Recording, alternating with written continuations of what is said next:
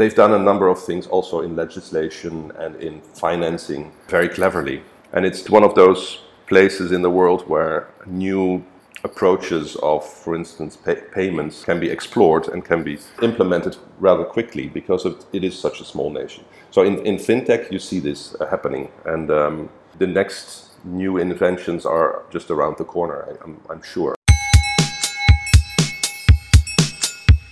Date January 2017, episode 153. In this episode, Edo van Dijk, CEO at Eden Spiekermann, talks about the creative scene in Singapore and its attractiveness to startups, fintech, investors, Uber competition, and Asian innovation.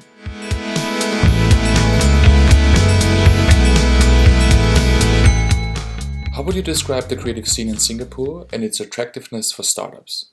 Yeah, it's two different things, because there's of course a relationship between the creative scene and startups, but a lot of tech startups, for instance in fintech, are not necessarily very creative or driven by creatives. But there's certainly two very lively scenes going on here. And there's a lot of money here.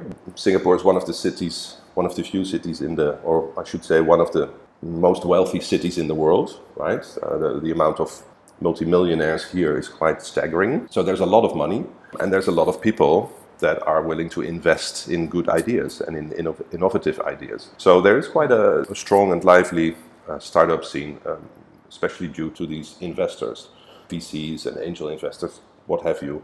Then we also have a number of really strong universities here that also drive innovation and drive the startup scene for students that come up with fresh ideas during their studies, giving them the possibilities to set up their own company just very close to the university campus in startup hubs like Block 71, for instance. So there's a lot going on here in that respect, yeah.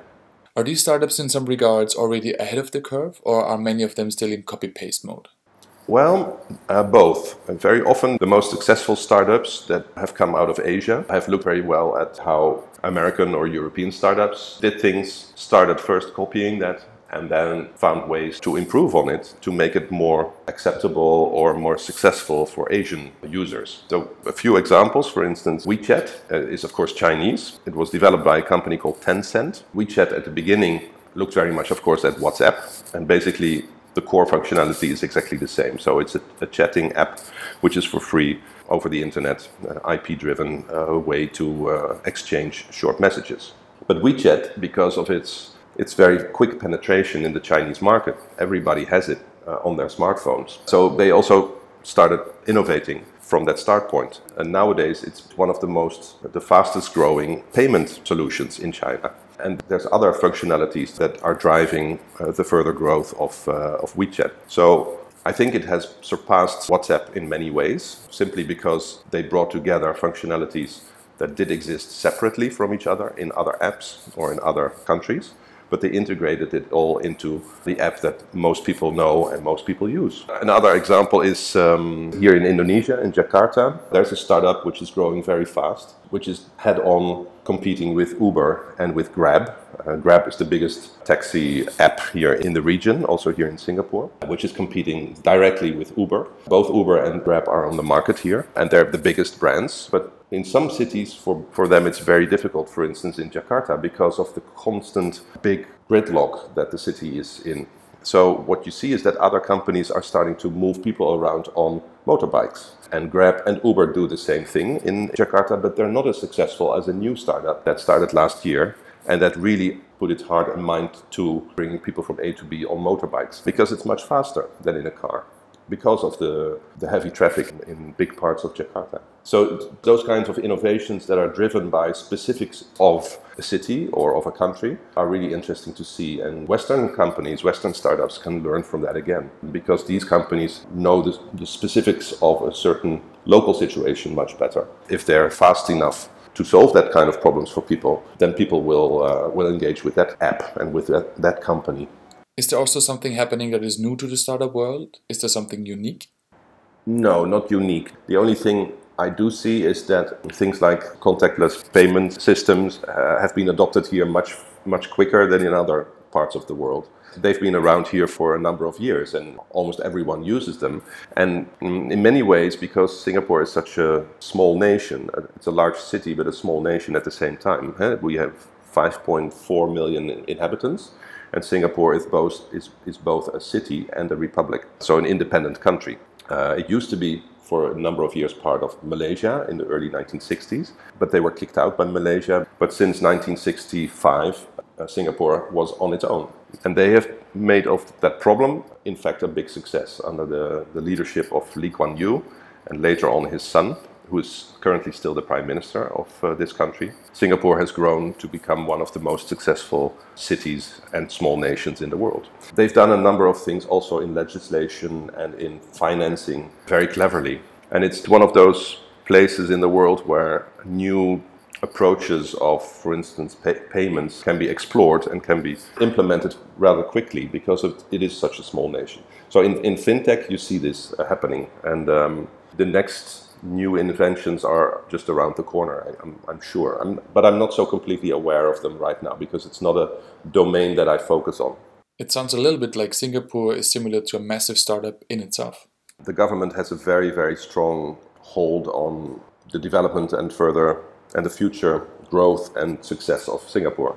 It's interesting because Singapore in a way is run like a big company, not like a startup, but more as a large corporation. Some things can happen very fast here. If I see how fast buildings are erected here without any big delays, how quickly they can build new metro lines, for instance. Currently the city is undergoing the construction of 3 new major metro lines, MRT they are called here, Metropolitan Rail Transit systems. Quite important for battling the congestion in the streets. And the system that operates is very well maintained, it's very well run. If I compare that to the U-Bahn systems in Berlin or the metro system in Amsterdam, my God, there's huge differences. So somehow Singapore manages these projects much better than Western European cities do this, or even American cities. I can't still wrap my head around exactly why that is. Maybe it has to do with the fact that people here are much more used to hierarchy and to doing what they're told and things like that. We Westerners have a tendency, of course, to dispute everything, to discuss everything before we agree on something. And here, if the boss says something, then everybody agrees, even if they don't agree, and they do it. So it has a lot to do with that mentality, which makes things happen much faster sometimes. But this is not good for innovation, right?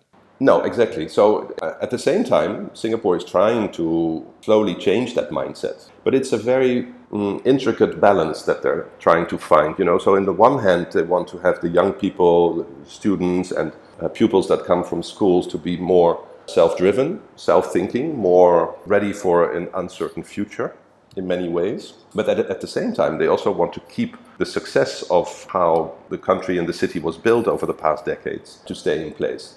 It's a difficult balance that they're facing. And I see the same things happening in China. China has a completely different scale, of course, and it's run in a very different way.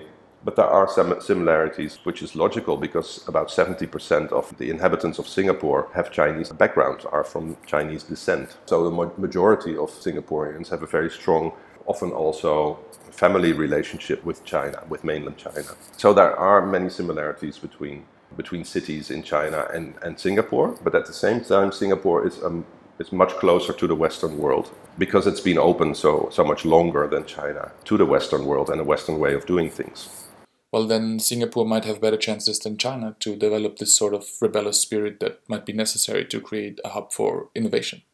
Yeah, in a way that's what I'm seeing happening now. So the government is very slowly and very carefully releasing their tight grip on things here and there to allow more creativity, to allow more freedom of thinking. At the same time, it's, as I said, it's really a very delicate balancing act. They also have to deal here with all these different religions that live together on this small piece of land and peacefully coexist. If I compare the way that Islamic people and Catholic people and Buddhist people, Taoist people live together and work together here, and if I compare that to the big debates that are going on currently in many countries in Europe, there's a huge difference. I have the feeling, but it can also be slightly shrouded that Singaporeans understand much better the freedom of religion in relationship to, and freedom of thinking in relationship to building a society together. It sounds a little bit like this younger generation is almost ordered to be more rebellious and free thinking. And that doesn't work, of course. No, that doesn't work. But I do see the internal struggles of people, right? So they've been brought up in a very strict system still, over the past 10, 20 years, and are slowly experiencing more freedom and freedom to create things, to become an artist, etc. But still, a lot of parents don't want their children to become artists or even designers, Parents today here in Singapore are very much like our parents, the way they were in the 1950s and 1960s. So, but that freedom of choice and also the freedom to decide on your own future is happening now. So I see a lot more designers in schools than 10 years ago. I see a lot more stimulating programs and grants and things like that going on from the government and in creative processes than 10 years ago. So a lot is happening in that sense here.